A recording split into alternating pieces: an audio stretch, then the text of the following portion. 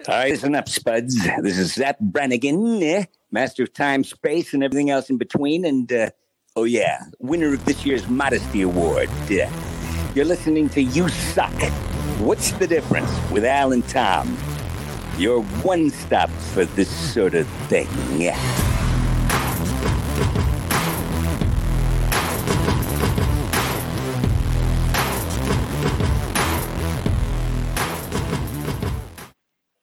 Hey guys, how's it going? Welcome to You Sucks, What's a Different podcast. My own intro. Ruin that up. Fuck that shit. I'm Alex Whiteley, and usually I'm joined by Tom Bruno. Not today. We will be joined by Mr. Raby in a second over in California there. I kind of got the time zone wrong. That's happened so many times. I was like, yeah, it's 3 o'clock. Don't worry, David. It's fine. Got plenty of time. And it wasn't. It was 1 o'clock. And in fact, our guest, Daniel Goodman, who's in California, well, that side of the continent. Anyway, explain to me. No, actually, you've got him 2 hours wrong. Joining us today is Daniel Goodman, and we're going to be talking a bit about money and investing money, and how to understand that sort of shit. So thank you very much, Daniel, for joining us. Oh, thanks for having me. I'm excited to talk about the one universal thing that everyone wants and worries about: money. It really baffles me. It really does when we talk about money and we talk about debt and we talk about bills and investments and things like this, because it's the one thing they kind of miss from the curriculum in schools, right? Like, how cool would it be, or how beneficial would it be to sit down with a child and talk about how to pay back debts and installments, or how to pay your bills, and how, that would really help people in life. Why don't they do that shit? It's crazy. It's amazing. As you, excuse me, as you're bringing that up, you talk about, they start finance classes when? To me, from my memory, and not in high school, they start them in college. You're a major. That's way too late. I mean, that's way too late to learn about money. We're dealing with money, and we're introduced to money. My daughter's 5.5 years old. She's got a piggy bank. It started with the swear jar. I said, fuck, shit. I say this. Oops, Daddy, you said the F word. And, I tell you, it helps me. There goes $1. Dollar. And, a little bit here and there for other things. But, and then, we're teaching her as much as we can while having fun, the importance of money. And so there's this game called Roblox. I don't know if you've heard of it. Roblox, but it's yeah, called very important. Yeah, okay. I mean, it IPO'd not too long ago, and you have to keep spending money. You buy coins in the game, and I pay through my Apple account.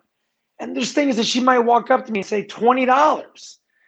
For a 5-year-old, $20. I mean, this is insanity. Anyways, so we're using that as, okay, well, then you got to do some chores. You have to work to get that. Or do you want to take out $3, $4, $5 from your piggy bank? It might sound harsh, but Jesus, I mean, I guess we're in an inflated time right now. I mean, $20 for some coins, that could be once a day, which I won't do. That's ridiculous. I mean, $100 a week on your 5-year-old for an imaginary thing that's kind of either that's stupid, or that's just, that's extremely spoiled.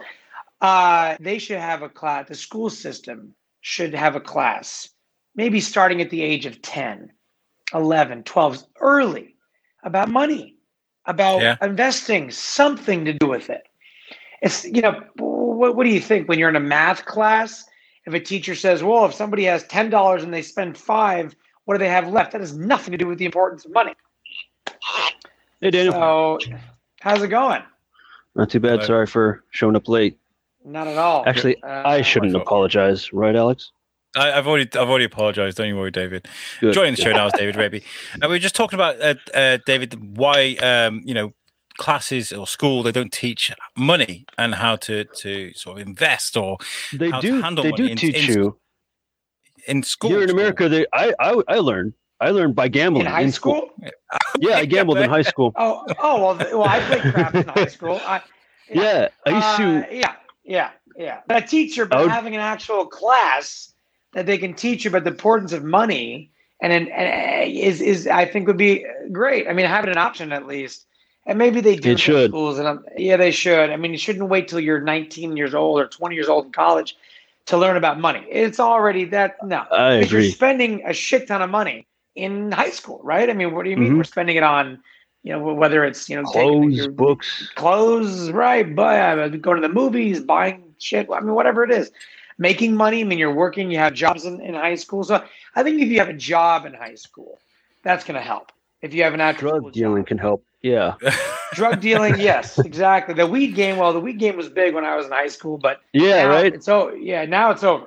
And Now it's look, over. I grew up in LA. I grew up in Venice Beach. I'm an Angelino. I grew up Right. in Venice Beach. So yeah, the weed was everywhere. But that's the early. Look, I talked to some of my friends that grew up completely differently than me. Stricter parents, maybe a little bit more organized or structured. I mean, my dad was very structured. My mom was very loose. But when it came to money, no. Now, my father taught me how to pay money back.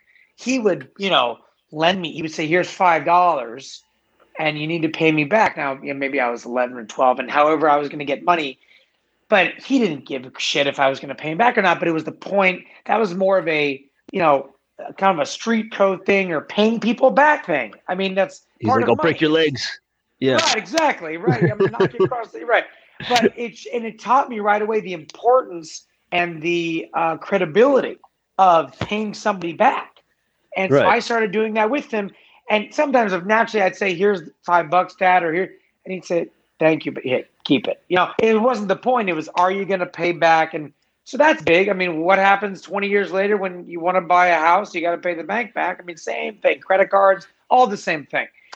But we're talking about. We're going to talk a little bit about what micro investing and investing a little bit here, Alex, or is that?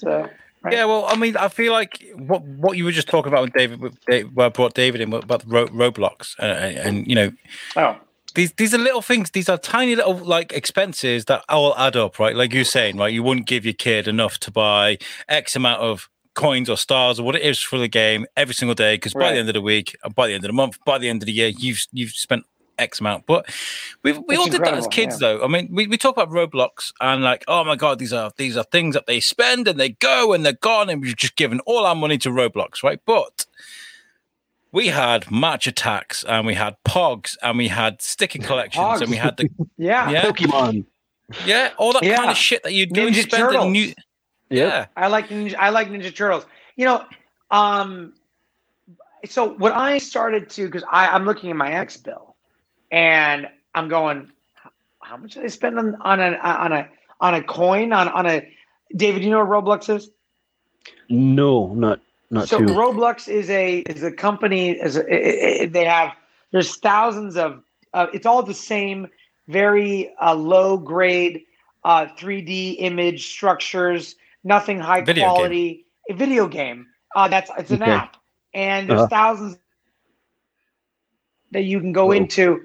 And essentially, there's no point of the game. They run around, they build things, but when you want to buy coins to buy things in the game, it costs real money. So my daughter walks like up Minecraft with her iPad. Similar to Minecraft. Minecraft, yes, exactly. Okay. But so same concept. What the hell's going on here? I mean, my Super Nintendo, we buy the game, we put it in. That was it. That was. I love how you went. We put it in. I love that. We put it in. Yeah. My daughter's walking up to me. That was it. Hold on. Hit the reset button. With the CDs, you're wiping it off on your thing. Yeah. It's the PlayStation. So that was the only expense. It was a one-time expense, or however many games you bought. My daughter, if I had an endless bank account, she could come up to me 50 times a day and say, 1,000 more coins, 1,000 more coins. Give me, and I have to plug in my password. It's connected to my wallet. So, but what helped me justify it, though, was I would buy my daughter a lot of toys. Now, I might have spoiled. I think she's a little spoiled here, maybe a lot spoiled. But I was buying her toys. Now, the difference is I started justifying it a little bit more because the toys were piling up and piling up and piling up. Yeah. and she would play with them for a month and get old with it. Maybe 6 months if I'm lucky. So I can see that as she's growing out of these toys. So they're piling up, and we're going to throw this away. No, that's my favorite. Yeah, it's your favorite. Bullshit. You play with it 3 times, you're done with it. So at least with this Roblox thing, right? At least with this Roblox thing, there's no toys piling up. There's nothing piling up. I'm not, I don't have 6 cartons of toys piling up here. So that's a plus. And then I do get to help her. She'll clean up her room more. She'll do something. Usually it's cleaning up her room. It could be doing a chore here. Help me put some dishes, something, because you just can't spend $20 a day. You can't live here for free. Bullshit. You got to do something. Yeah, right. You got to do something. I mean, I can't. My wife and I are going, when's she going to be able to work? So, but when, getting down to, micro investing and what I think, which is we're going to talk about this universal thing about investing and money, in my opinion, is, I guess the hardest part is, to back up, my friends who kind of started, they had stock portfolios that are, 20 years old. I'm thinking, what do you mean? When did you start investing? Well, I asked my mom and dad to open up an account for me and told them what stocks to buy, we talked stock. They knew about that stuff. So their parents were involved already in that type of the money world and finance. So they were, I couldn't tell you, but now my job as a day trader and investor in real estate, I look back, I'm like, what the fuck? Why didn't I say to my mother, hey, buy some Apple stock when it crashed in 2001? Mom, buy me gold. Buy me anything, any stock. Yeah. I mean, I'm 30. I'll be 38 this year. So I was a senior in high school in 2001 or junior, senior. I didn't stock market. I mean, I'm trying to get laid. So it's the stock. I mean, a party and then just try to pass by. But can you imagine if I was like a little bit more educated about that? Hey, Mom, I don't want anything when I finish. I don't want, take some money, take $10,000 and buy Apple when it's nothing, right. when it dumped 60-80%. And where is it now? Amazon trading at $5 in the crash of the dot-com bubble. And now it's trading at, it's incredible at $3,400 a share, $35. So I didn't, and I was still out of it in my early 20s, about my mid 20s when the recession hit. I was, I still didn't, not until about 8 years ago that I really get involved in this. And but so back to my point is, it's never too late, but the hardest part is to start. Right. It's hard to start, and somebody that doesn't make a lot of money is going, what am I going to do with $100? Like, what am I going to do with $100? I mean, what can I buy? Question, isn't it? How can I make $10? 20, right? What am I going to do? And sell cocaine. The street value goes up. No, David. I said sell cocaine. The street value goes up. Sell cocaine.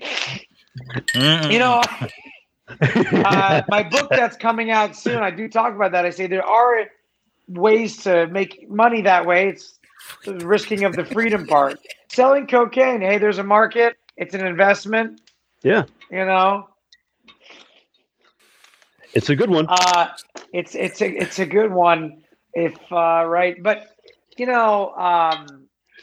hardest part is starting. Yeah. And even if you do have plenty of side money, side cash that you can invest, what do you invest in? And once again, with stocks and real estate, which are the two biggest money makers in the planet. I mean, the wealthiest people usually, or in oil, but in stocks and real estate, everyone's like, when do I get in? The market's too high. Or if the market's crashing, it's going to go lower. And so I remember talking to someone about buying real estate, and they're like, get in. Just get in. Same with the stock market. Look, the market just corrected 6%. So, it's going to correct 20%. It's going to bullshit. You don't know that. It could. Sure, it's trading very high right now. I get it. Mm-hmm. But so I bought some property almost 4 years ago. I thought it was the height. I'm already up 30%. Can it crash? Yeah, can it crash? It could. Sure, but so what? Doesn't mean you have to sell it. So same with the stock market. And if you're in it for the long term, now look, granted, if you're above 70 years old, yeah, okay, be careful with your money. I mean, yeah, there is a point where you just don't throw it in. I mean, just call them up and be like, "What's your social security number?" Thank you. Yeah, that's right. It's easy as that. That's how you make money quick. That's how you make money quick. If you're over 70 years old, yes, be careful with some cash because I mean, I hope you live to 100, but you can't. Unless you're trying to create a legacy, I guess. Well, at that point, if you don't need money to live, like you have other things paying for your life, put it in for your grandchildren or whatever you want to do. Great. Make sure grandma's always packing. Yeah, that's right. So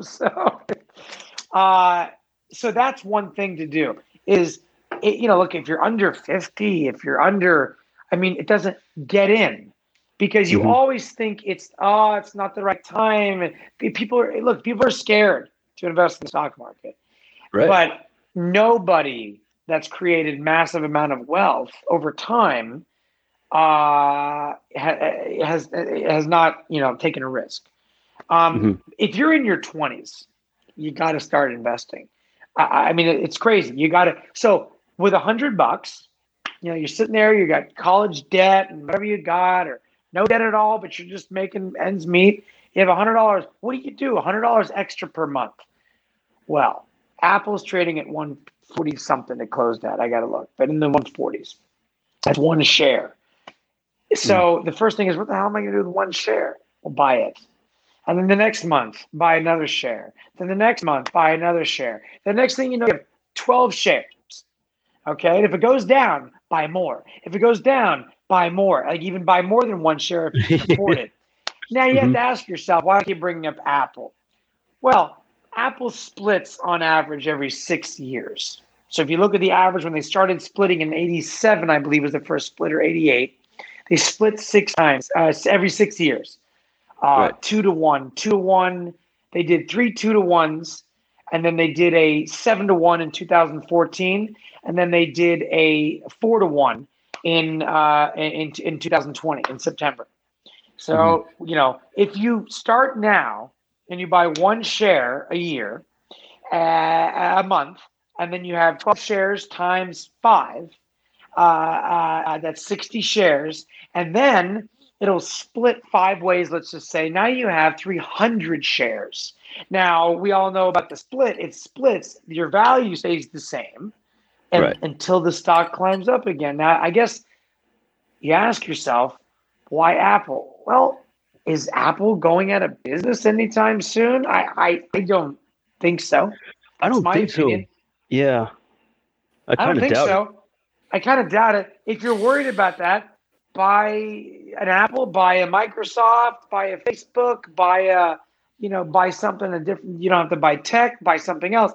Spread it out too. That's always good to get spread out because you never know what can happen. So spread it out. I mean, How do you spot a future unicorn idea? One of those things that you got an idea that it could become the next Apple or the next, I don't know. Like what's the next thing? Yeah, well, you know what? In my opinion, do your due diligence by reading, what's out there. Read some Wall Street Journal, read some, different magazines, and you know what? What do we just say? Take a risk. Take a risk. I mean, find 10 stocks or companies that just IPO'd and research them a little bit if that's what you're into, and spread it out. So if you got $2,000 that you can play with, find 5 companies that could be the next unicorn, and buy it. And if one of them hits, right, you're going to be fine, and that's a risk. And but if you go back 10 years and you talk to somebody that says, I mean, what's the biggest unicorn right now? Bitcoin. TikTok. Or Bitcoin. Bitcoin, yeah. Oh, TikTok. Bitcoin. Oh, TikTok. Right. So in that case, who got on TikTok first? I mean, who got on there? Well, who's that woman who's got the young lady D'Amore, Charlie D'Amore. There's Have you Colmy heard of her? Karras as well, who's been on our network before. Colmy Karras, 35 million followers on TikTok. This Charlie D'Amore, he's got 125 million. Wow. 125 million. She started dancing. And I'm not a big TikTok. My wife knows all about it, but she started dancing and dancing to trendy songs. And now they have a show coming out, the Amore family. The Amore family. But That's great. Yeah, right. She got in early. Right. That's it. Yeah. Good luck getting in now. No way. It's too sad. Good luck. Doors closed. But as far as stocks, yeah. Sorry. Good. No. I was having the same conversation about the Lonely Island with YouTube. And my wife just yesterday watching the Lonely Island on YouTube. I was like, they were there from the beginning. They had Saturday Night Live, but they put those music videos on YouTube. Off. There we go. That's Andy Samberg's career made. It's true. Yeah. Oh, is that how it started? Saturday Night Live and the mixture of Lonely Island being on YouTube, I think, absolutely helped it. Okay. I Andy think it did some money. Yeah. Yeah. After that, he left SNL and started doing Brooklyn Nine-Nine, right? Yeah. Oh, that's right. That was his thing. That's right. That's been airing for at least 5 years, I think. At least. Oh, yeah. Not longer. I think getting there early and yeah, getting your presence on there early is very, very important. A childhood friend of mine who's doing very, very well right now. I just had a lunch with him in New York, and he said he bought Bitcoin around 200 a coin, and it doesn't take much. You're right. I mean, if you buy 100 coin, what is that? 20 grand. It's not a big, right? Okay, so 100 coin now, that's 6 million, right? No. Yeah, that's $6 million, if I'm not mistaken. So, or now it's trading in the 40,000 range, so maybe it's $4 million. So, so he was telling me that his friend had coffee with him in 2009, and when Bitcoin was about 20 cents. So, and he said, buy it. And he didn't, but his friend did, and I think he could have crossed the $1 billion mark at one point. I mean, at 10 cents. But look at some stocks. There's a lot of stocks out right now that are 10 cents. Are they going to go anywhere? No, majority of them will not. I've never been able to understand Bitcoin and the craze for it, because the way I see it is it's a currency, cryptocurrency, right? But where, except Bitcoin, you can't pay for a Big Mac with a Bitcoin. You can't walk in and be like, I'll have a Bitcoin. Big Mac. There's a lot of places taking Bitcoin. Really? A lot. Well, Tesla, you can buy a Tesla with Bitcoin right now. Okay, that kind of makes sense. That makes sense. He's Mr. Elon Musk is Mr. Dogecoin. Yeah. You can do. I mean, look, it's interesting though about what it's Warren Buffett and Charlie Munger, called it the ransom, money, which it is. I mean, there's been these malware. What's the when you hack the ransomware attacks, and they're paying in Bitcoin. But look, I mean, listen, is it inflated? I mean, I think so. What's his name? Dr. Michael Burry. He's calling that a little inflated. He's short on a lot of things right now. But who knows? But the bottom line is, who cares? If you bought Bitcoin at 500 a coin before it skyrocketed in 2016, most people say the same thing, right? Like me. What the fuck is Bitcoin? I don't understand it. I'm not investing in it. But with all the hype that Bitcoin had, you don't need to understand it. And no one's telling you to sell your house and put your life savings into it. But, what's 100 coins at 500 a share, 50 grand?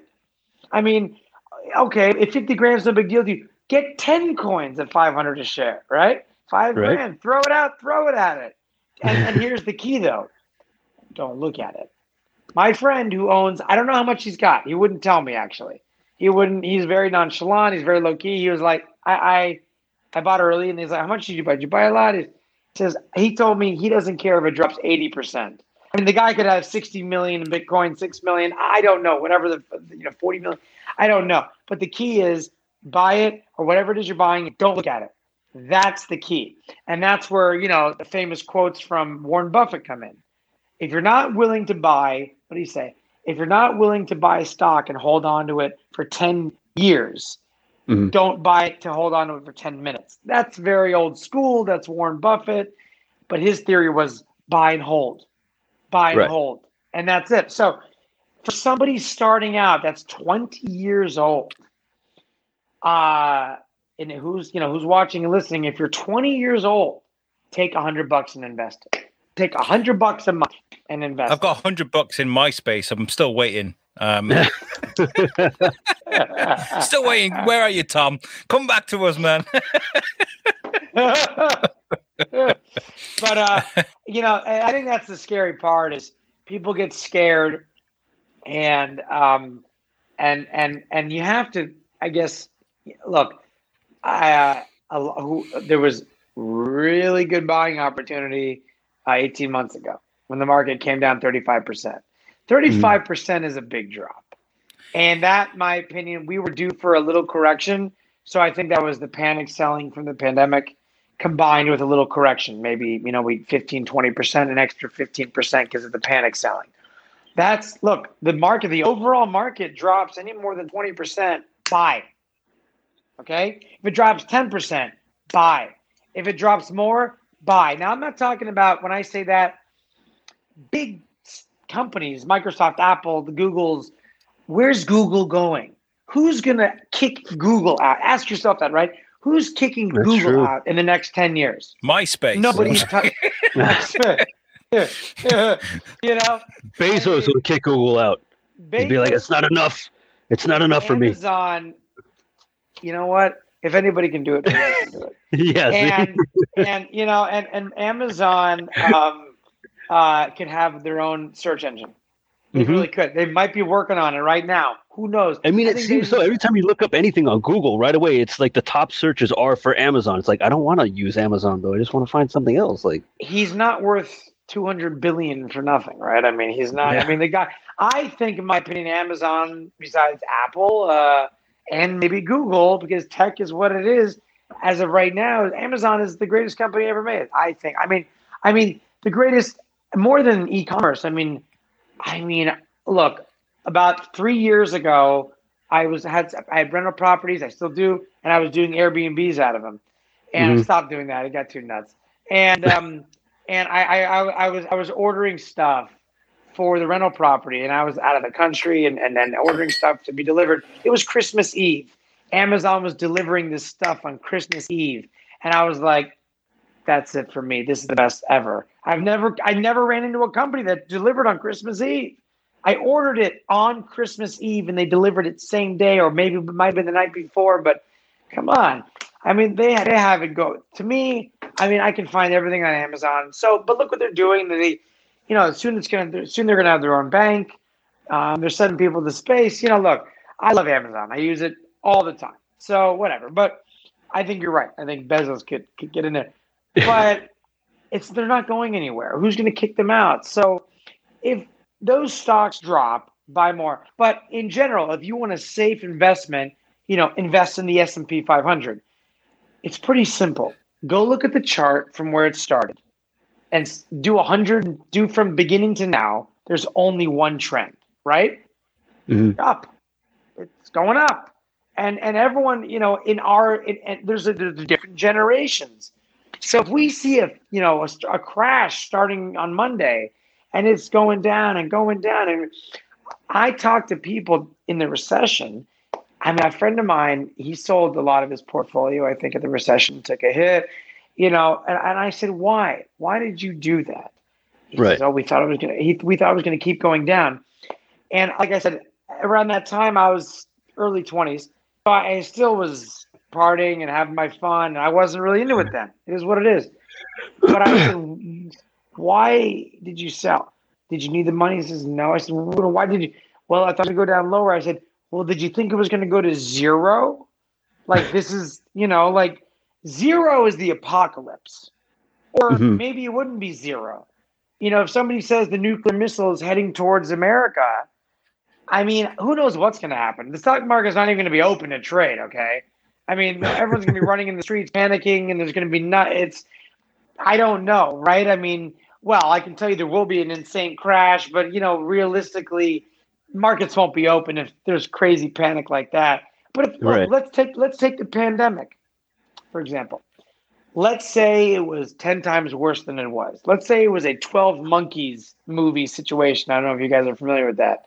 Where the 5 billion people die, right? I mean, right. I love it. So I love that movie too. So if this virus, COVID-19, was so much worse, and like millions of people are dying, like it was like, holy shit, this could be the apocalypse. Mm-hmm. Yeah, we're going to see the stock market go down all the way to almost, I'm sure gold would be spiking, and the stock market gold would be trading at 10,000 an ounce overnight. And, if it was that, there's going to be a lot of panic, but that wasn't it. But so if you're experienced and you've been through a recession, you got to ask yourself, or these panic sales, you got to ask yourself, is this the apocalypse? Is this the end of the world? And if it's not, buy a lot. And that's the answer. I mean, because it's just, look what the fucking market did. It came down almost 40%, and 6 months later, it was almost breaking new highs because everyone realized, whoops, right? Whoops. Then the Fed started pumping in trillions of dollars of, it's almost like fake money. It's printing. Let's print and print and print and print. Is there going to be a repercussion? Probably. I mean, but the bottom line is, and back to the Bitcoin, who gives a shit? It's hype. Look at Dogecoin, 0.005 a coin, and now it got to 70 cents. Fuck. You can buy 1 million coin at nothing. I mean, if there's hype, buy it. What's your point doing this to make money? I mean, so you don't need to know too much about it.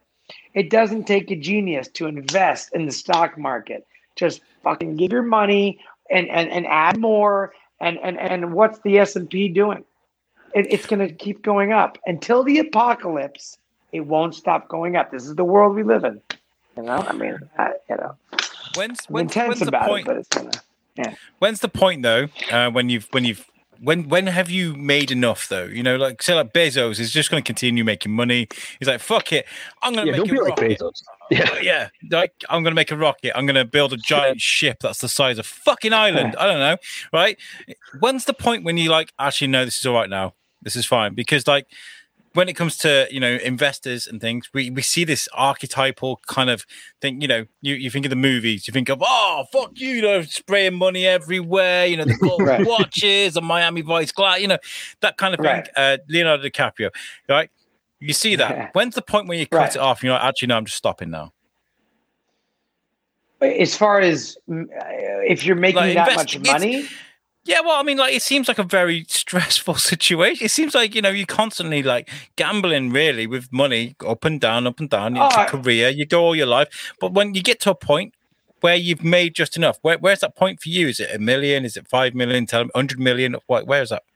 I mean, well, if you're Gordon Gekko from Wall Street, it's never enough, right? It's a zero-sum game, right?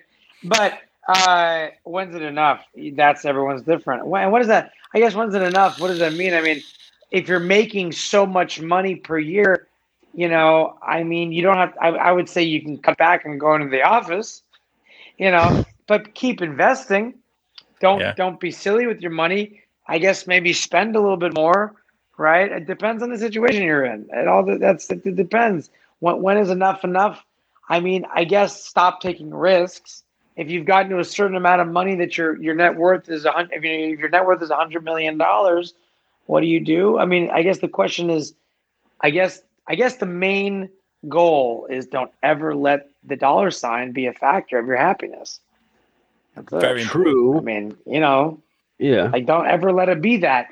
I mean, work hard. I mean, it also depends what you're surrounded with. If you grow up in a materialistic bullshit world, you're going to feel bad about yourself if you're only making a certain amount of money.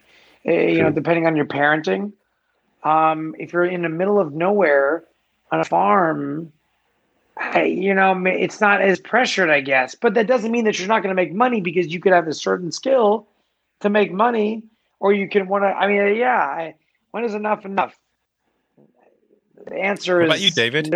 When did you quit? Say you could start making money, and you can carry on making money. It's very stressful for you. I don't know. Maybe you're good at it or whatever. When's the point you cut off? When's enough for you?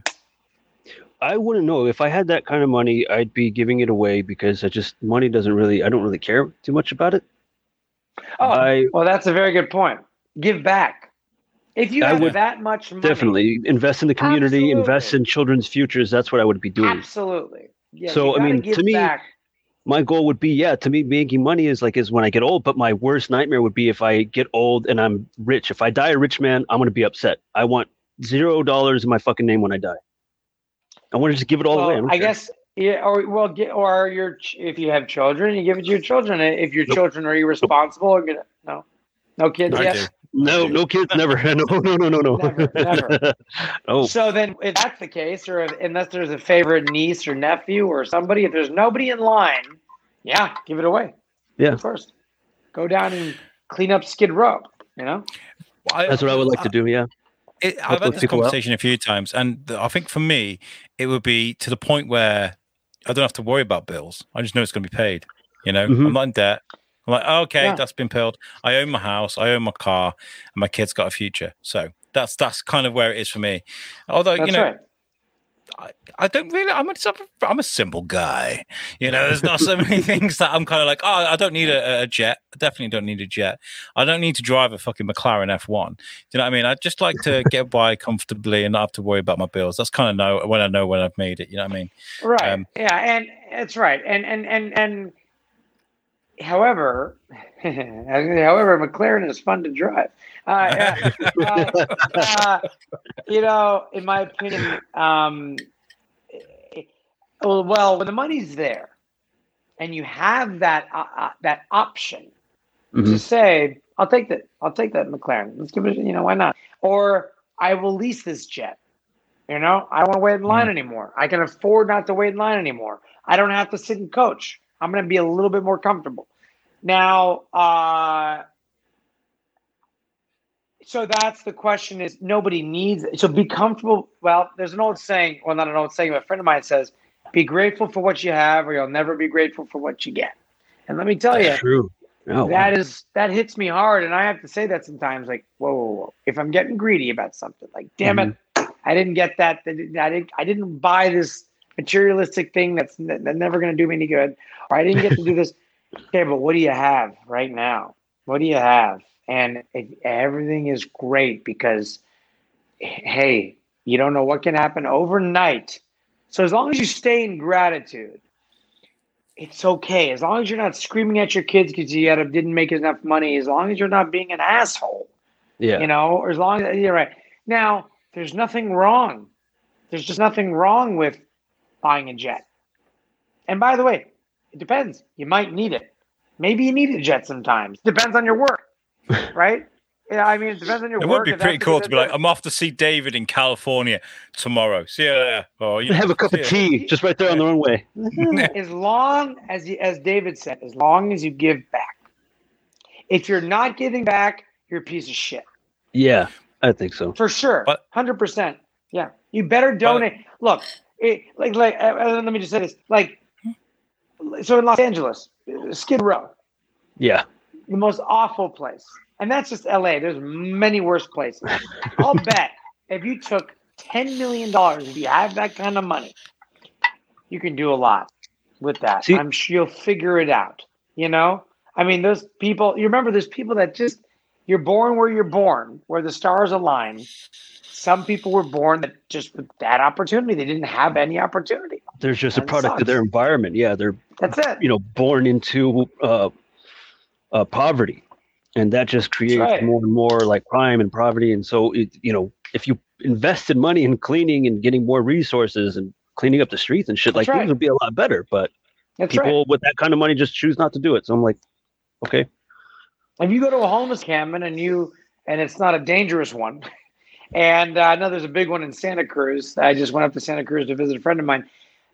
I mean, if you're wealthy or you're rich, whatever you want to call it, and you just can't get it together to maybe start a big, philanthropic fund or whatever you're doing, there's people that are hungry over there. It ain't that hard to go to McDonald's or the grocery store and spend $10,000. They'll take your money. Okay, like you can go to a pizza place and spend $10,000 of pizzas, or that's a lot of pizza, but as much as they can make, and go and hire people to deliver.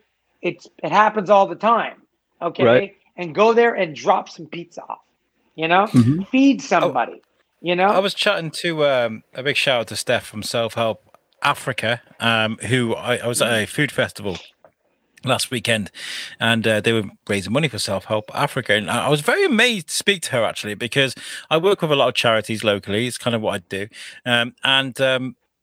the ethos behind them were like they weren't going to go and give unfortunate people, with money. They're not going to give them the money. They're going to give them the tools to be able to be self-sufficient, to learn how to make money. They're not going to be like, here's food and a house and go, right? Because then they'll just spend all that. But they need a starting point. That's right. Yeah.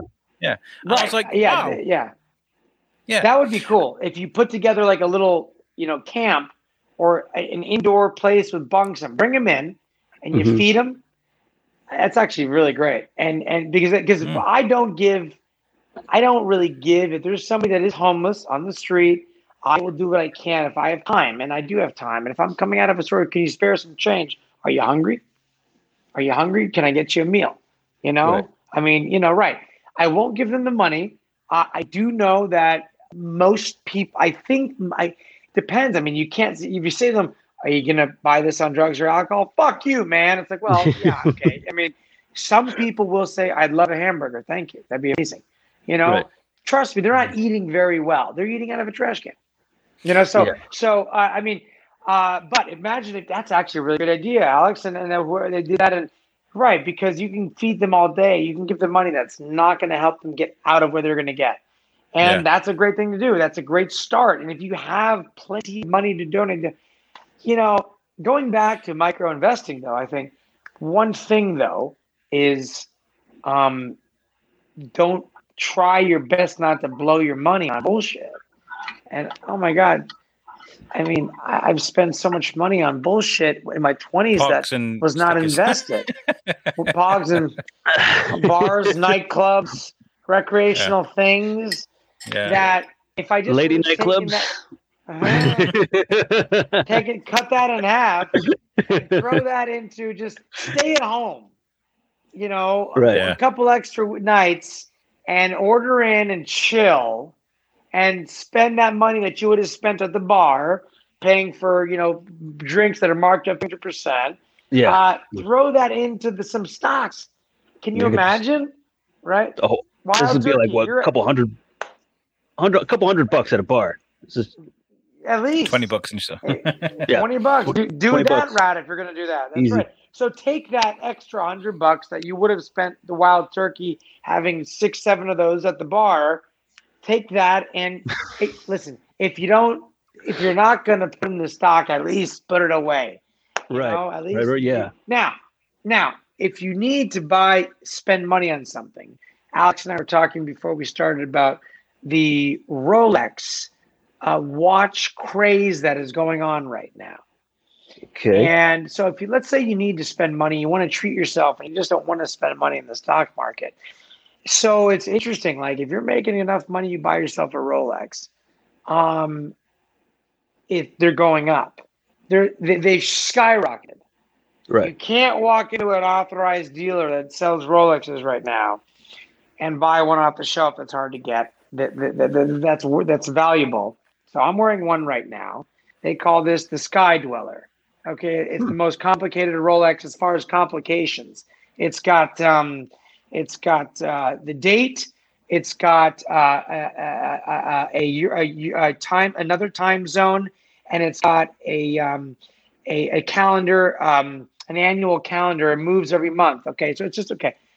This is worth about 150% from what I bought it. So, in all honesty, this retails for about $15,000 or just under $15,000. I can sell it right now. I can sell it for $30,000 right now. Holy shit! Yeah, and there's a watch here. I actually had a couple that there's one right here.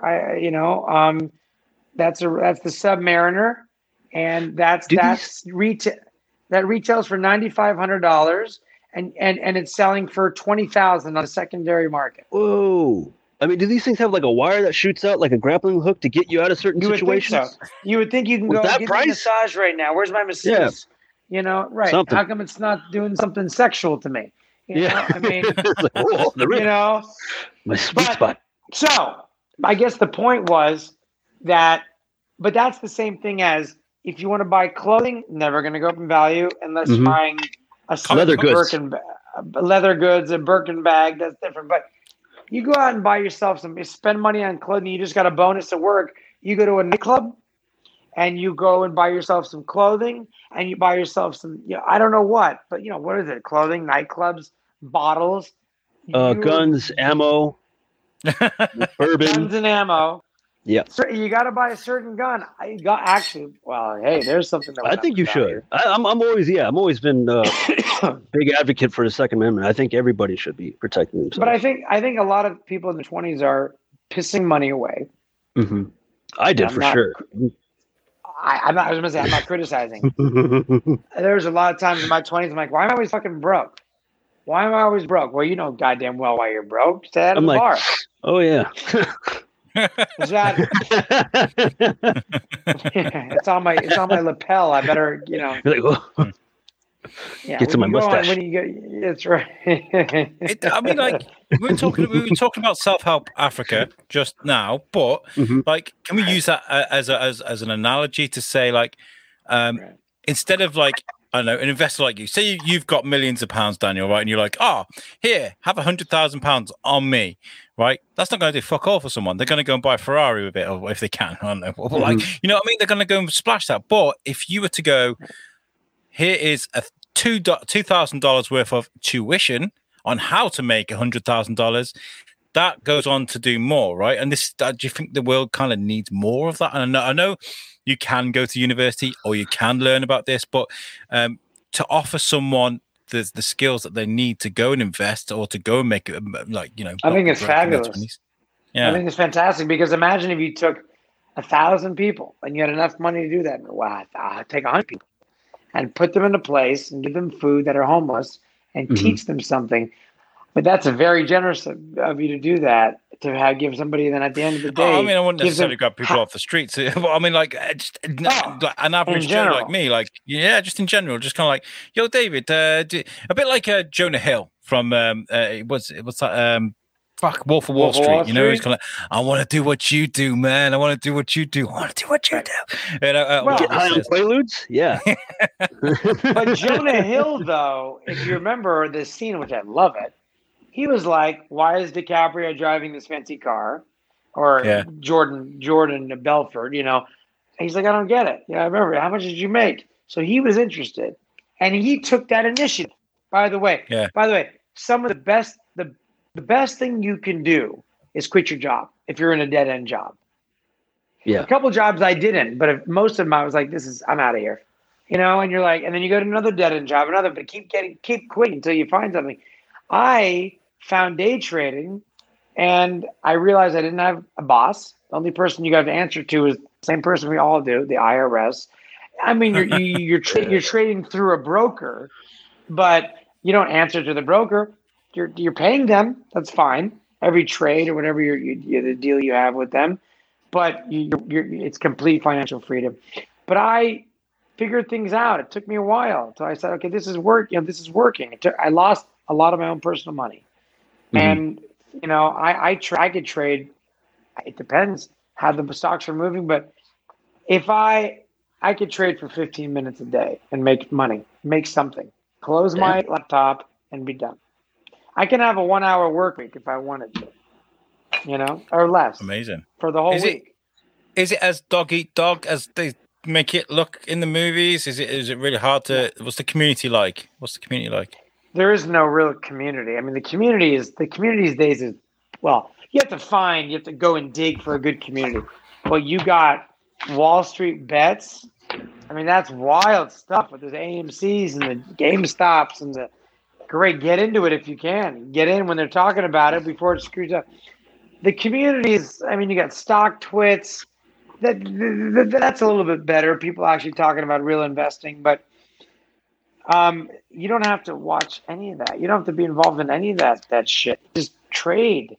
It's a job. If you look at it as a job, get up, what stocks are moving, what's going on, and what you're doing. The whole key, what you have to realize is you are a spoke on a wheel.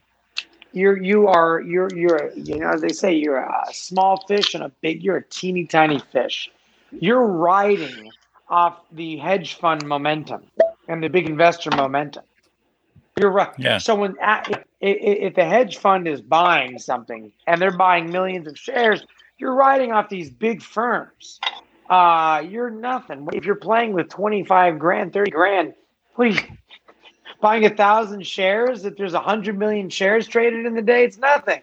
But you can be there one day.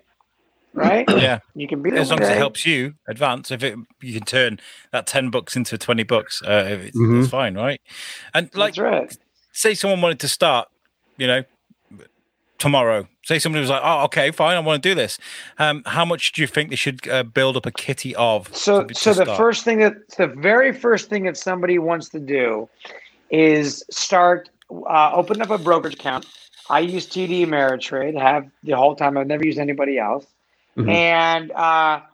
And you open up an account, and I don't even know if you need to put any money in, because what you want to do is you want to start trading with simulated money. So they'll give you $200,000 of fake money. So like a tutorial.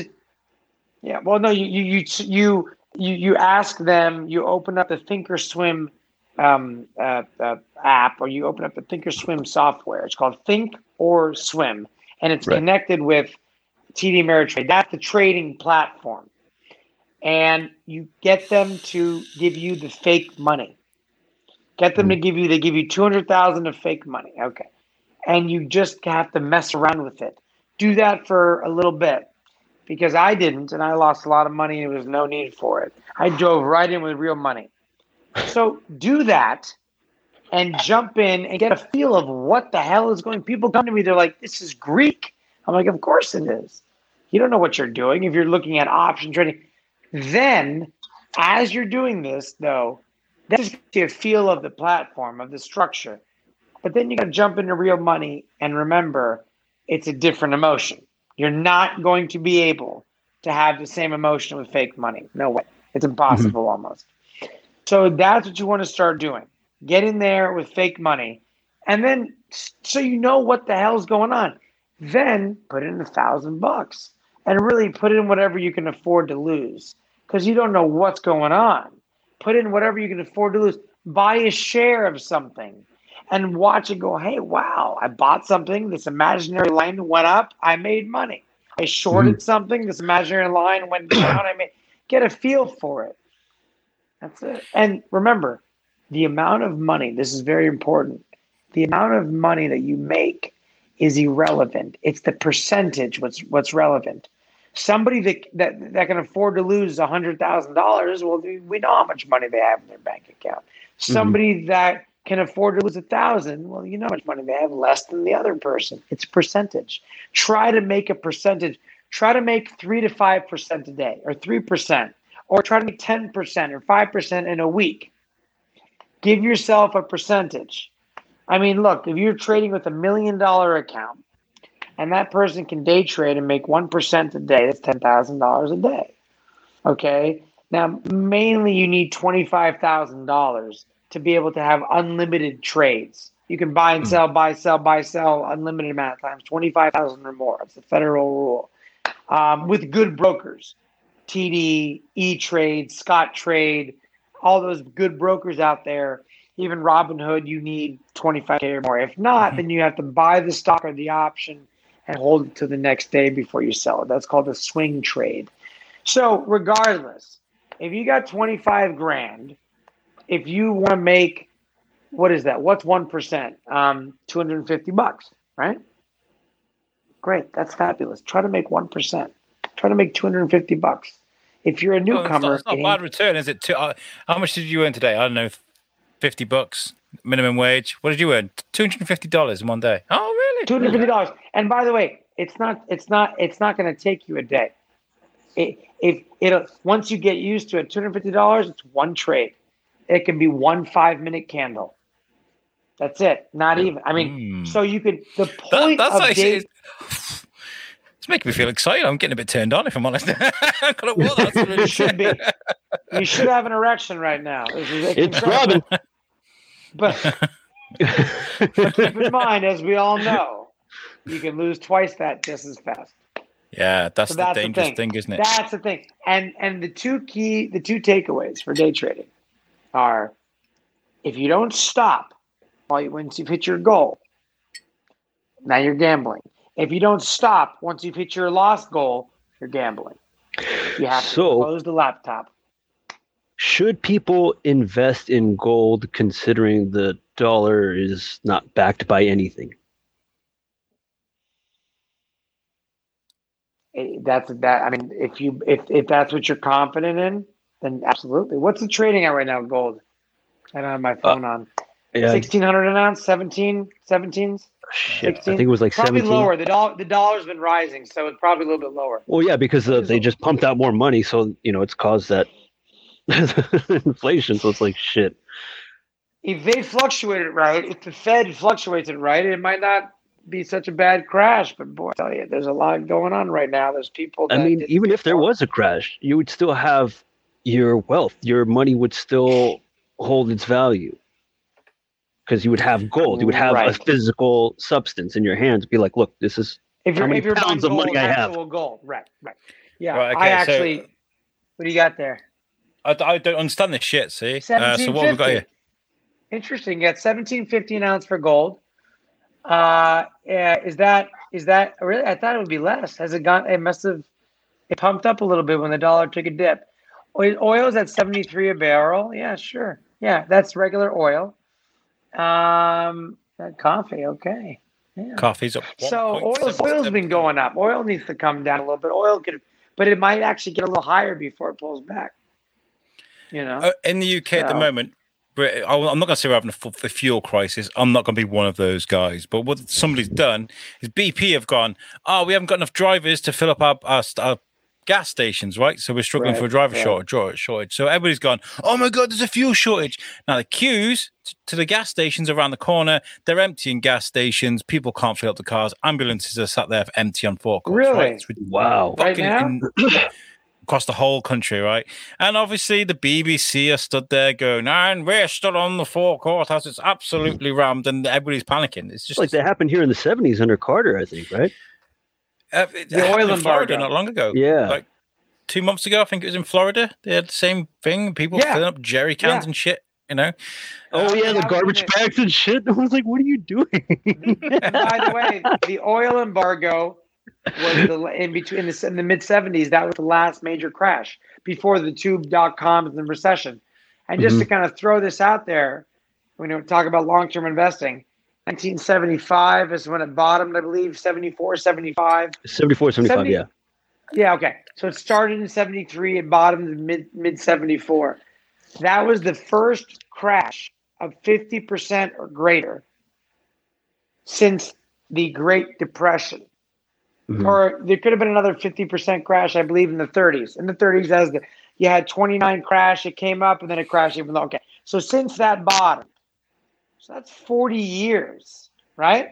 Okay. Right. The next crash was 01. I'm talking about 50% or more. 01 to 03. Well, that's 25, 26 years. Bull markets last a long time. They obviously, or else the S&P wouldn't be trading at what the Dow Jones wouldn't be trading above 30,000. So that's another thing to remember. When there's a crash, buy. I mean, look, I know a lot of people that look, if you can, I mean, the key is to have liquid cash at a time like that. So saving is okay in your account to be ready for something like this, but you got to step up to the plate. But I knew people that borrowed off their homes when there was a crash like this. They took $500,000, they took $250,000, and they threw it in the market. Trust me, you're going to make a lot better return than you are. You know, I mean, if you're buying it so low, 3 years later, it's going to be you're going to make a killing if you get that opportunity to buy it 50, 60% off the top. It's just the way it is. And they made a killing, you know, yeah. Daniel, I've loved talking to you because this is like a completely alien world to me because I don't, obviously I'm not a day trader and I've, to be honest with you, they start talking figures. I mean, when they have to break it down into the basics, like the basics at the Big Short, you know, they kind of having to explain what these things are. I even then I'm kind of like, okay, I'm gonna have to Google this shit, right? I'm terrible. So speaking to you about this is absolutely an eye opener. And like when you're talking about the idea that you could make or lose money, the emotions. I'm a bit of an empath, right? I feel about things, and I'm like I'm getting excited and I'm getting like worried and I'm getting like, oh my god, this is what is it like for you day to day, knowing that you could fuck up or you could win big? Like, is it that was the beginning, and it was very intense. And right here and here, I have gray hairs. Daniel, don't even worry about that, man. Don't even worry about it. Yeah, it happens. You're rocking them though. You're.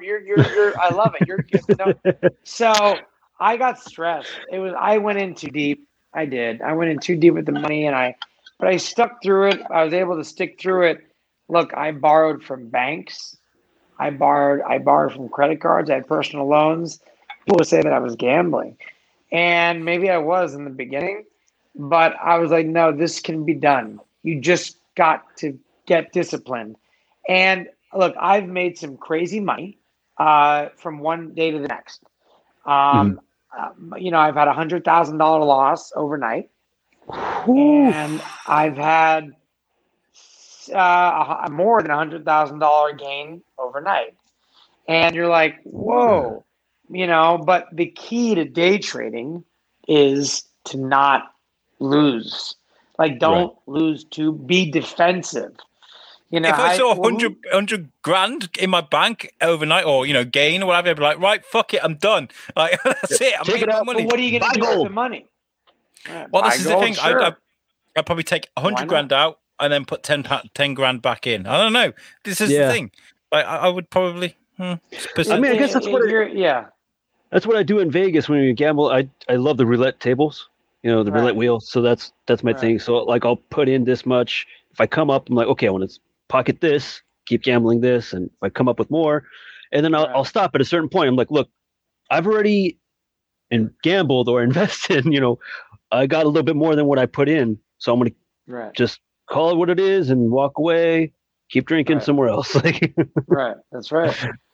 Yeah, you'll be okay if you can handle that. I mean, look, you know, that's why they serve you drinks for free in Vegas. Yep. That's it. You know, well, here you go. Yeah, so because at one point you're going to be like, fuck it, all in. And there's going to be a guy right there in the bullpen be like, oh, you sure about that? Okay. Yeah. Market. Yeah. Market. Yeah. You know, look, it's listen, with responsibility comes risk, meaning as far as, you know, if you can get up in the morning, which I do every day about 5 a.m, and the market opens at 6:30, sometimes you can trade pre-market.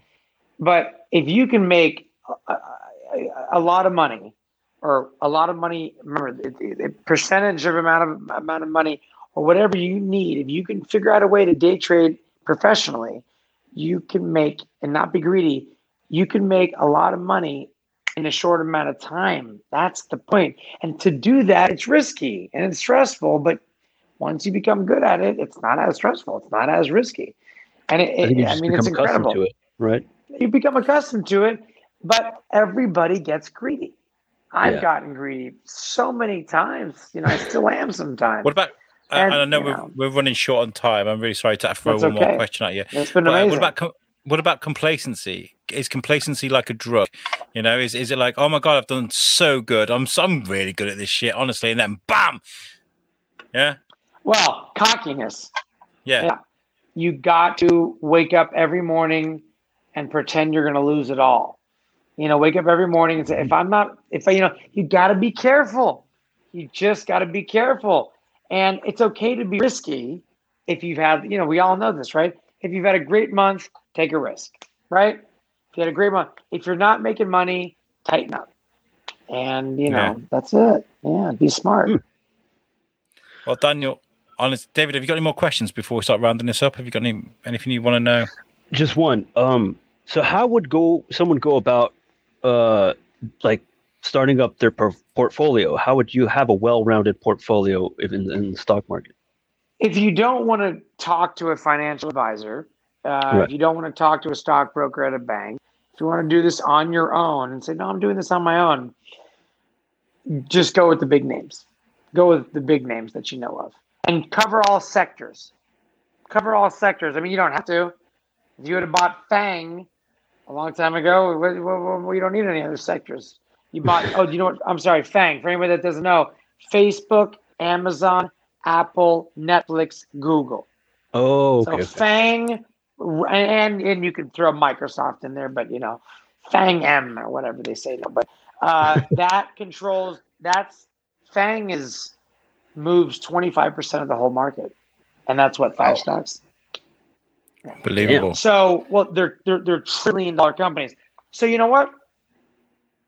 If you want to buy 10 stocks, say whatever money you're willing to invest. Say I'm going to buy 10 stocks. Buy FANG. Buy an equal amount of money for each stock. Buy your Facebook. Buy FANG. And get to another sector. Throw some money in some bank stocks. Right? Buy JP Morgan Chase. Throw some money at, Caterpillar. Cover the sectors. So cover the sectors. Right. The financial sectors, cover the tech sectors, cover this. Go look up. It's very easy. What are the sectors of the stock market? And just cover it. Telecommunications. I mean, just cover it. And that's it. And follow the companies, watch the earnings reports, and have fun with it. And don't sell. If something crashes, don't sell.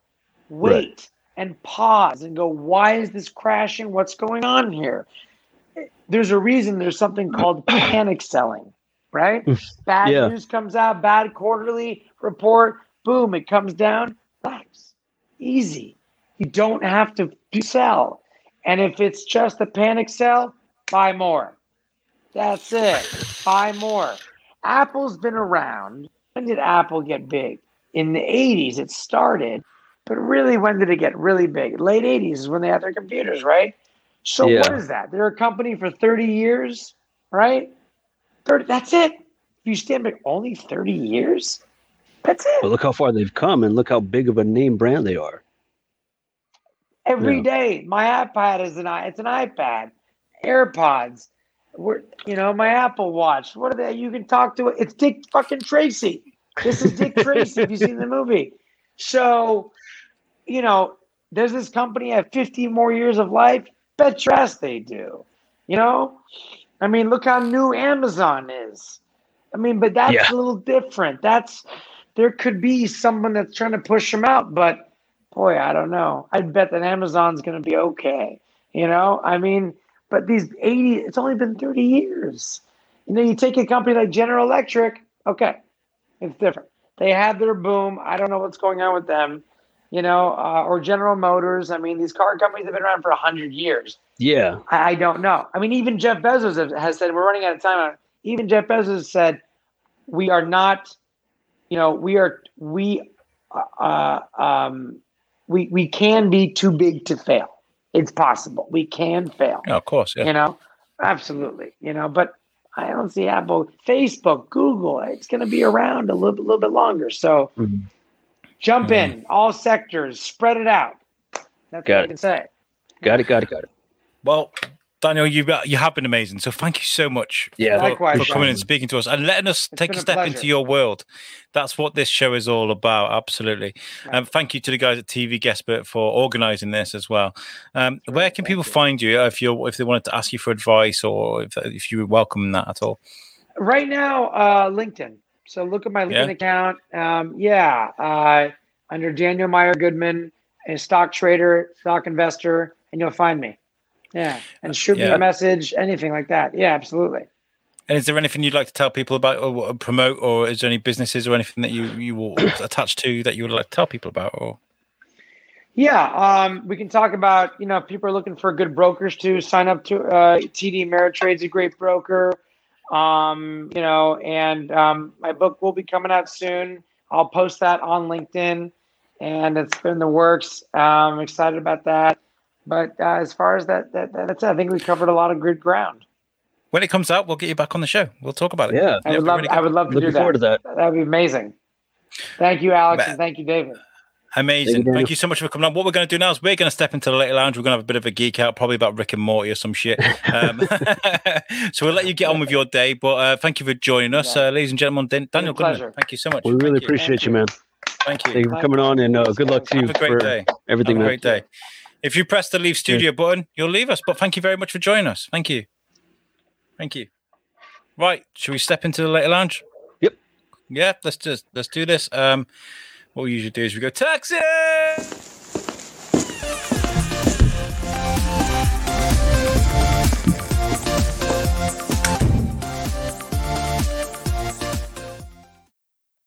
Look at that. Both. Here we go. Well, we'll be quick because I know I've fucked your fucking dinner up, haven't I? It's actually breakfast, but no, it's not a big deal anymore because I've already started drinking. So now I'm just going to keep drinking until I actually get hungry again, and then I'll eat breakfast. Fuck, man. It's time zones, man. I'm so bad at it. I really am. It's making Tom me says, think. hey, be ready, 1 p.m. your time. You got it. I get back to you, 1 p.m. my time. You're like, no, it's actually 3. I'm like, oh, cool. I have time to sit back, relax, have a fucking, like get to work out, have breakfast, maybe shower. Yeah. And then you're like, I'm like, fuck, no, I was wrong. We're on now. I'm like, huh? You know what it is, right? I've been like scheduling all the stuff in for Pod Aid, and I've been working with UK time, Eastern time, Central time, and Pacific time. Like, what the fuck, America, get your shit together. We're so big, man. And sorry, you only got one time zone, but we got so big of a country. Like, who have we got on our timeline? Is it Lisbon? That's it. Like, Paris is +1. So yeah. Oh really? Yeah. Paris is +1, which is very odd. Yeah. Yeah, that's kind of odd. Yeah. You guys are -7, -8. Oh. But hey, how you been, man? Been good? Not too bad, man. You? Yeah. I'm really glad I got to fit in this shirt again, dude. I'm really happy. I bought this shirt like years ago, and I got fat, and now I can fit in it. Isn't it a great feeling? It is the best feeling. You know who that is? I am a human being. The Elephant Man? Yes. John Merrick. Nice. Yeah. I'm really happy.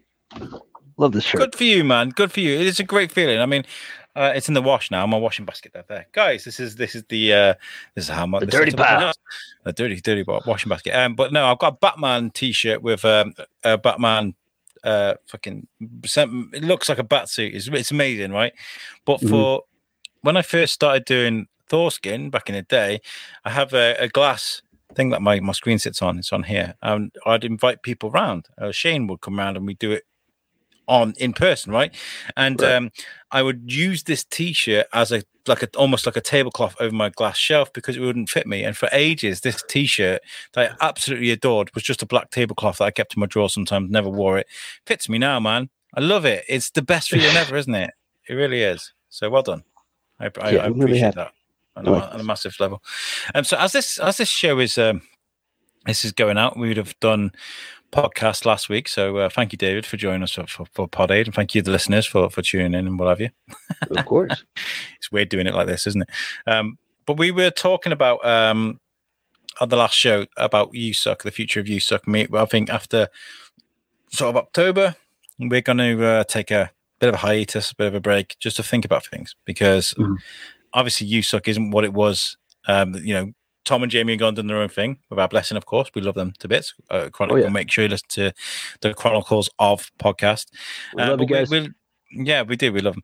So looking at USUC as a network was kind of like, maybe we should do things differently. All right. So we're thinking of maybe we should just have USUC. No other shows. No what's the difference. None of that stuff. just You Suck. And we were thinking, what we do with a live show? And we're thinking, well, instead of having What's the Difference, let's just have You Suck as a live show, invite a guest, do an hour and a half like we do, use the Later Lounge, and just have it as one show. What do you think? What do you reckon? I like that idea because it would,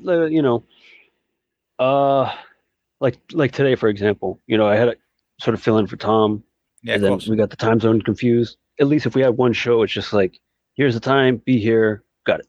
Done. Yeah, I like that. Yeah.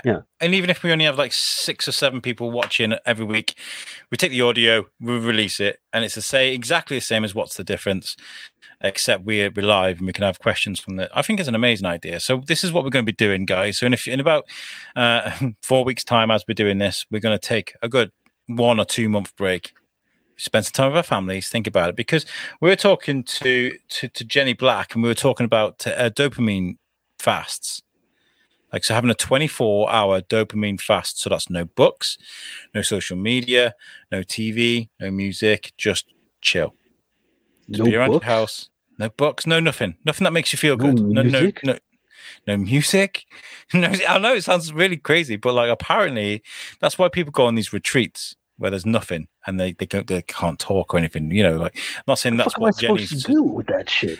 I know, it's crazy. It's like a complete mental reset. So what happens then by the end of that is you've obviously gone a bit mental. You're a bit bored. It's terrible, difficult. But apparently, you start to feel more sort of, joy out of things, appreciating what you actually enjoy rather than the social media we shove in their face or the soaps that you may watch or, we all have a music playlist on Spotify or something like that. What kind of half the garbage on there you probably don't even like? It's just been part of your life for so long. If you do like a dopamine break, and you completely get rid of everything, you might be like, actually, I really want to hear this instead of the shit. I make my own playlists on YouTube, so I don't let anybody else choose what I listen to. Yeah, they highly recommend it. I'll be like, maybe I'll check it out, maybe I won't. I did that. I had I used Google Play Music when it switched to YouTube Music, right? But there used to be an option, include random tracks in with my playlists, right? And I switched that off. Fuck off! It's my playlist, right? Don't piss with my playlist. Don't touch it. Absolutely not. But that music got kind of stale for me. It was kind of like I'm listening to the same stuff I've been listening to since I finished college. Blink 182, Stain, fucking Nirvana, Red Hot Chili Peppers, the same shit I listen to all the time. And I was kind of like, I need some new music. So I did. And it was that Rick and Morty episode. We brought on shuffle. We may hear some stuff we don't like, but we may hear what we do, Rick and Morty influences much. Just go with the flow. And so I did that, and it's introduced me to some shit obviously I don't like, but some things I'll be like, oh, what's that? Find the new band, follow, subscribe, download an album. Right. I don't know. And it's introduced me to Highly Suspect. It's introduced me to Bad Flower. It's introduced me to Frank Carter and the Rattlesnakes. It's introduced me to so many amazing bands that I do listen to daily. I do recommend that to people. I don't know. I'm just ranting. I'm going on. Yeah. I mean, what I usually do, because obviously I love watching movies, and especially well, for example, a Tarantino movie, his soundtrack that he has for that. Go, basically maybe the whole soundtrack, maybe with the exception of a couple. But then I'll look up that band in particular and go throughout their whole, all their albums, all their songs, be like, holy shit. And then from there, it just kind of stems off. Like, oh, while I was looking up this band, I came across this other one. It's like, holy fuck, where has this other band been? Yeah. I feel like, as a fan of rock music or alternative music, even indie music, I feel like that's kind of what we have to do now. Because we don't have, there's no rock music or alternative music on the radio anymore as there used to be. Not really. So we have to go and look for it. Mainstream, yeah. Yeah, so we have to do that, which is why I have my music on random now, because, and I'll very I'll be like, fuck you. If it plays something I absolutely know I don't like and it's a sound I'm not used to hearing, I'll be like, fuck you. But what that does, though, it polarizes us all, doesn't it? You've got people that be listening to hip hop and they'll be like, well, no, fuck that rock shit. So even more so, you've got people now on either side of the fucking, whereas I like a bit of hip hop. I love it when a bit of random NWA or something will come on, Nas or something. I'm like, fuck yes, well done, phone. Absolutely. Oh man. So on the last Wednesday Night Live as we were recording this. We were talking about the Many Saints of Newark, and about you and Ryan possibly watching Sopranos together and seeing if you can link up and watch episodes. Is that something you'd genuinely be up for? I do. I've been kind of putting off Sopranos because I love mafia history. Yeah.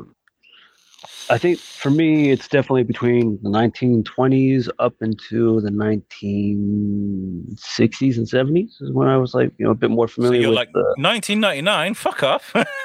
Yeah, basically, I'm like, whatever. Like it's right around when it got to Sopranos. It's when it's kind of like, I didn't really know. I think at the time we tried to rent one of the seasons. Rent way back then when it first came out, like was rent one of the seasons. Yeah, it was from Blockbuster actually, and we try to watch. Fuck you, I'm joking. Yeah, still here. No. I remember watching. I think I was a bit too young to I guess maybe to understand, or maybe I wasn't too interested in it. But I got to give it another shot for sure. Yeah, I think it's definitely worth it. I mean, it was a show I watched. When the last sort of 2 episodes ever aired, they made a big thing out of it over here in the UK. It was massive, and it's a big thing over here too. Yeah, they really, really sold that. And it was on Channel 4. They used to put on Channel 4 here in the UK, which is we only had channels 1, 2, 3, 4, and 5 if you didn't have Sky or cable. So anyway, they put on Channel 4, and I watched it. So I the first episode I ever watched of The Sopranos was the last episode, which is weird, right? So anyway, skip back to earlier last year, and I started watching Sopranos. Episodes 1 to seasons 1 to 3, and I was kind of like, this is getting very samey. Fuck this shit, and I stopped watching it. And Tom went absolutely nuts at me. He's like, no, keep watching. It changes and stuff. And I was like, okay. Right. So my advice to you would be just keep going. Just finish the whole fucking thing because it's. That's funny that you watched the last episode first. Because for me, what I do when I get a new book, I'll go all the way back to the very last paragraph or the last sentence, and I'll read that. Yeah. I don't know why I do that, but I just do that. And as I'm reading the book for the first time, I'm like kind of thinking like, okay, just remember what the last paragraph or last sentence said. Like, how is this all going to lead up to that kind of thing? I don't know. That's something weird or dumb I do. It actually, do you know what? It really fits in with a dilemma I've got at the moment with Sharp, because I loved reading Sharp when I was younger. I read all the books. There's like 22 in the series. Sharp?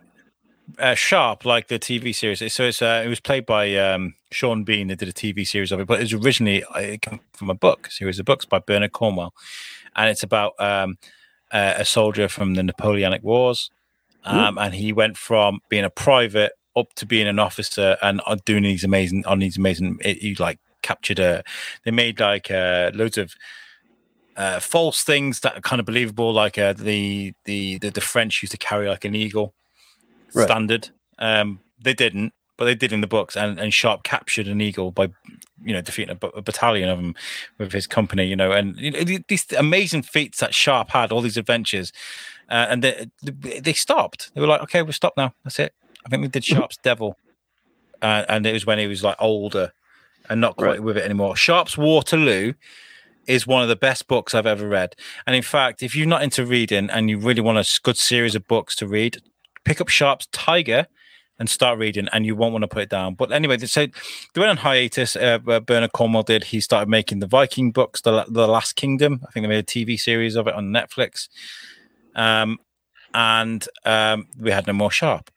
He is about to release a brand new Sharp book next week. And my dilemma is, do I have to go back and read one of the, I don't know where it fits in with a series of books. What do I do? So I'm going to have to just grab it and just read it and see how I feel about it, because it might spark something in me. Well, for me, like the way you're speaking about a series of books, I would have already collected them. Like I just had like, this is book 1, this is book 2. I would have had that ready. I had them all, but I had to get rid of them because of they were just taking up too much space. There's 22 books. See? Yeah, 22 books. Jesus Christ. Okay, yeah, it's a lot. But yeah, I would have definitely kept that. I mean, if anything, like Cliff Notes, I guess, or watch YouTube videos of other people talking about it, perhaps, to kind of refresh memory. I don't know. Read it, enjoy it. Oh, actually, I just purchased the thing that I've been wanting for years, but before I didn't really have as much money, but now that I do, and now that I do have much like the kind of money to afford it, like it wasn't available as it was when it first came out. It's the 35th anniversary box set of Akira, the manga and hardcover. Akira is the anime that I told you to watch. I know you don't like anime, but I told you to watch the Akira movie, just the movie, just to see what your opinion is on that. Akira. Okay. Akira. It's 1988, and this movie was this really made the fucking standard for anime. Like, it was filmed in 24 frames per second, which is where you do a live action movie, so the movements are a bit more fluid and natural, like you would see a human do.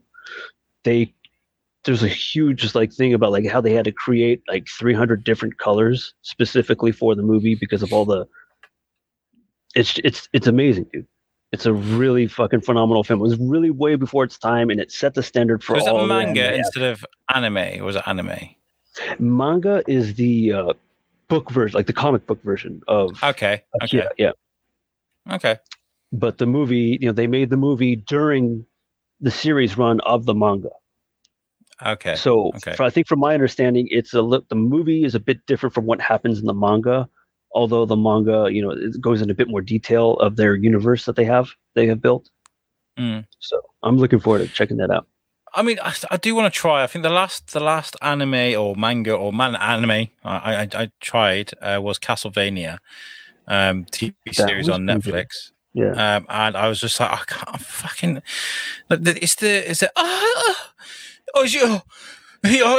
All these silly sound effects. I'm just like, we don't speak like, nobody speaks like that. They don't even speak like, so fuck off. Don't try and tell me that they sit there and they go, because they don't. So the Akira movie, the version that I'm used to watching is the English dub. So it's American voices overdubbing, so no subtitles basically. That's what they call it, the dub version, where it's English overdubbing the original sounds or whatever. And that one's really good. I like it. I also do enjoy watching certain things in subtitles. One of the things I really like, another actual anime TV series, is Fist of the North Star. I think I told you guys about this before. Also came out in the 80s, and it's a bit more of a post-apocalyptic world where this guy, Kenshiro, he kind of wanders this sort of wasteland, and he's like more than proficient in this sort of like style of martial arts where he knows the pressure points of the body, and he'll like, people will like kind of come up to him, try to fight him, and just put his fingertips on their head like this. And then you'll like release them, and their head blows up and shit like that. It's really cool. I like it. I don't know. A bit over the top. I mean, the only anime I really, really do love, and I do love it a lot, is One Punch Man. I fucking love that shit. But it's more the idea that this guy can just be like, okay, and then bam! Like, I love think that idea. They get a lot of that from Fist of the North Star, I think. Yeah. Because Kenshiro is just like a badass dude. He's fucking like huge and bulky, just fucking like walks. He's like, yeah, what do you want? I think it's the sarcasm I really like. I forgot. Sorry, guys. I know I said I love One Punch Man, but I forget the characters' names. But he got this sidekick, and he's always like, "I will do anything for you, master. I will fight for you." And there's all these flames behind him. I train, I destroy, and he's this really powerful guy. And even then, One Punch Man's like, okay. I didn't ask you to, but yeah, sure, whatever. Yeah. But yeah, okay. So, okay, we'll do this experiment then. You send me the link or the picture or whatever it is you want me to watch. I'll watch it, and I'll genuinely let you know. I think I'll try to look it up on YouTube, and I'll try and send you something like that. But okay, I think they have something. Yeah. So yeah, I mean, the Sharp book, it better be good. What's the new one called, actually? I've got a picture of the Sharp's Tiger book, if anybody ever wants to. I know you like your history, David, but that's Sharp's Tiger there. Bernard Cornwell. Huh. So there's that. You tell when Tom's not here, we're talking about books we want to read. But Tom likes his audio books, I suppose. New Sharp book. Let's have a look at that. But when it comes to trying new things, though, it comes to like trying.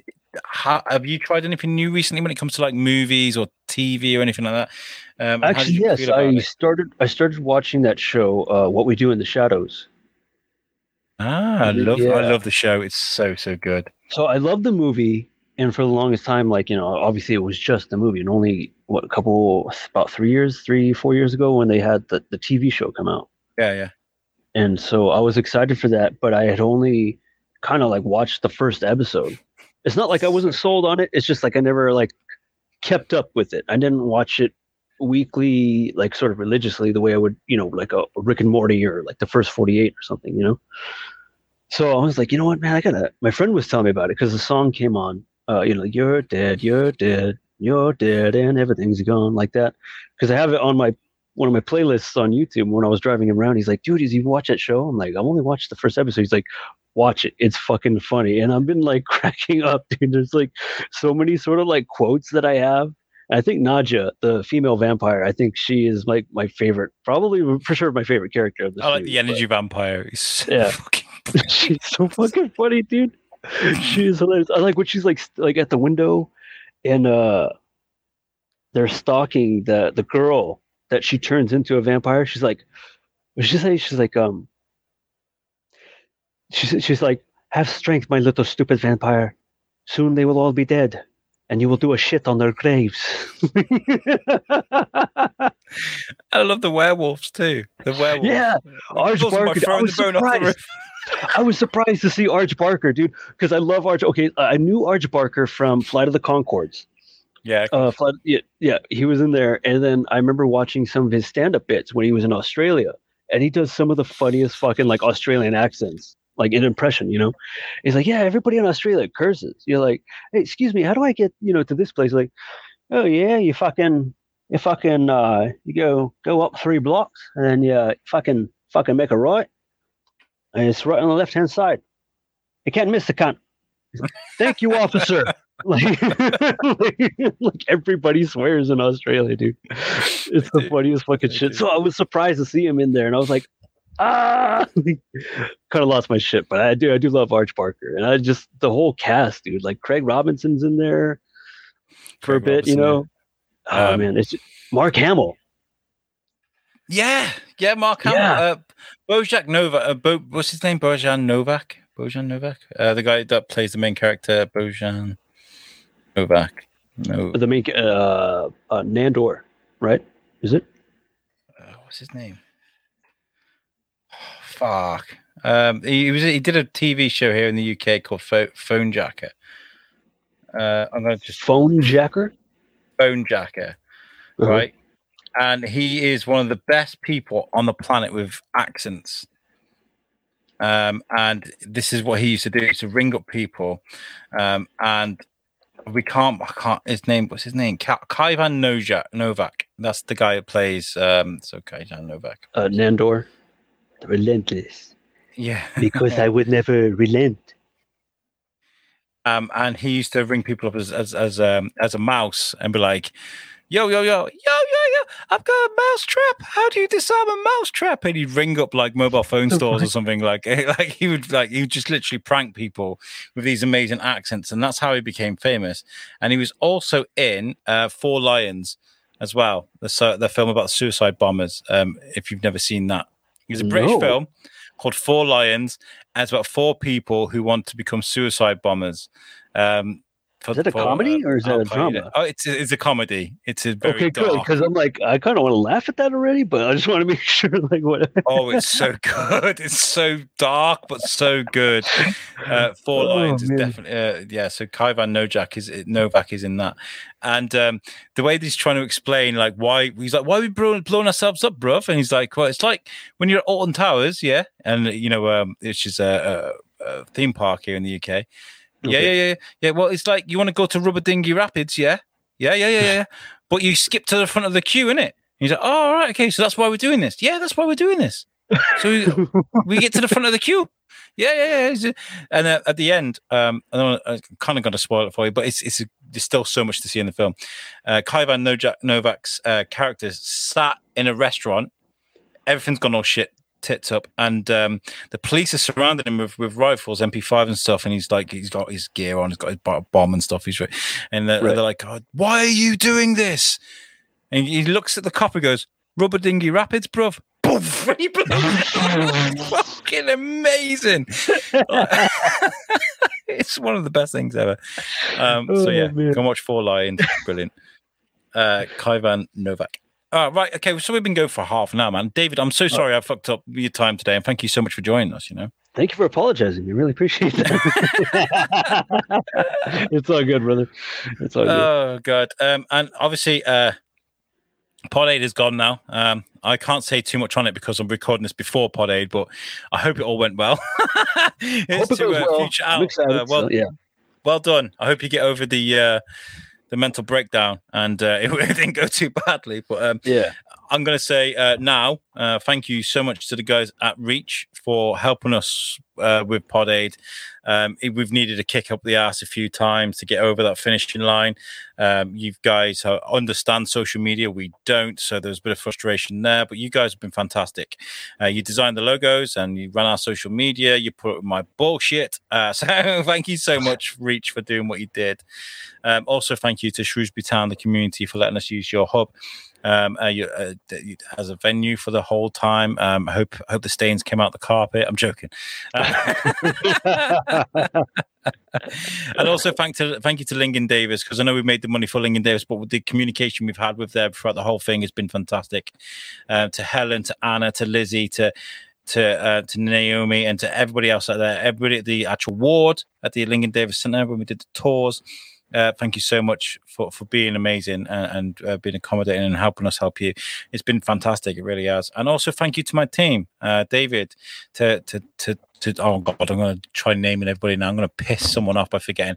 To David, to Tom, to Jamie, to Shane, Jules, my wife, Timmy.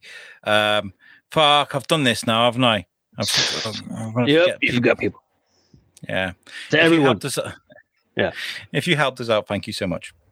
Really appreciate it. Try not to burp. Sometimes it's better just to let it out, isn't it? Rather than go. Because it burns, it's in your esophagus. You're like, fuck, I just want to let it out, man. Fuck. It's like trying not to yawn. Have you ever tried that? Mm-hmm. I went Kerouac for a while, yeah. Well, anyway, let me tell you about a few things that's going on. We have, as part of the USUC network for now, we have Yelling at Clouds, which is a show that I do with Eric Pfluger. He is our resident artist in Clever Clogs, and we do a show where he can teach us about art by ranting about things. And the latest episodes, we've got parts 1 and 2 of Attack of 1970s in Space. And it was basically, we talked about the artistic relevance and the importance of Star Trek The Motion Picture, because it wasn't very well received really by the fans, but artistically there's a lot of brilliance there. So we talked about that. Every Wednesday we have Wednesday Night Live at 9 p.m. UK time. That is 4 p.m. Eastern time. My time zones are shit, as you can tell. And that is where it's almost like meeting up at the pub. We meet up, we chat with you guys, the listeners, to our whoever we've got on the show, whether it's David, whether it's Tom, whether it's a guest. And we also have What's the Difference podcast. The show we did 2 weeks ago was with the amazing Tanisha Collins, who was a fantastic guest. She was on Fatherhood with Kevin Hart. She's a great actress, and she was very, very charming on the show.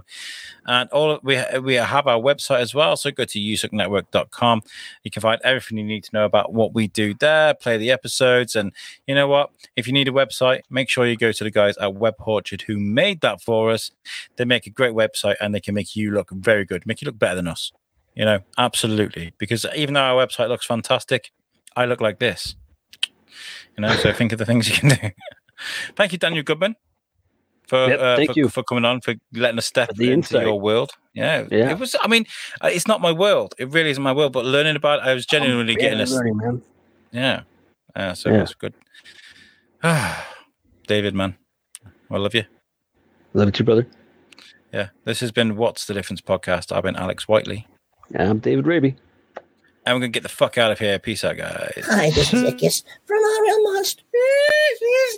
And I would like very much to ask you, if you don't mind, to watch the USAC Network with Tom, Bruno, and Alex. Whitney.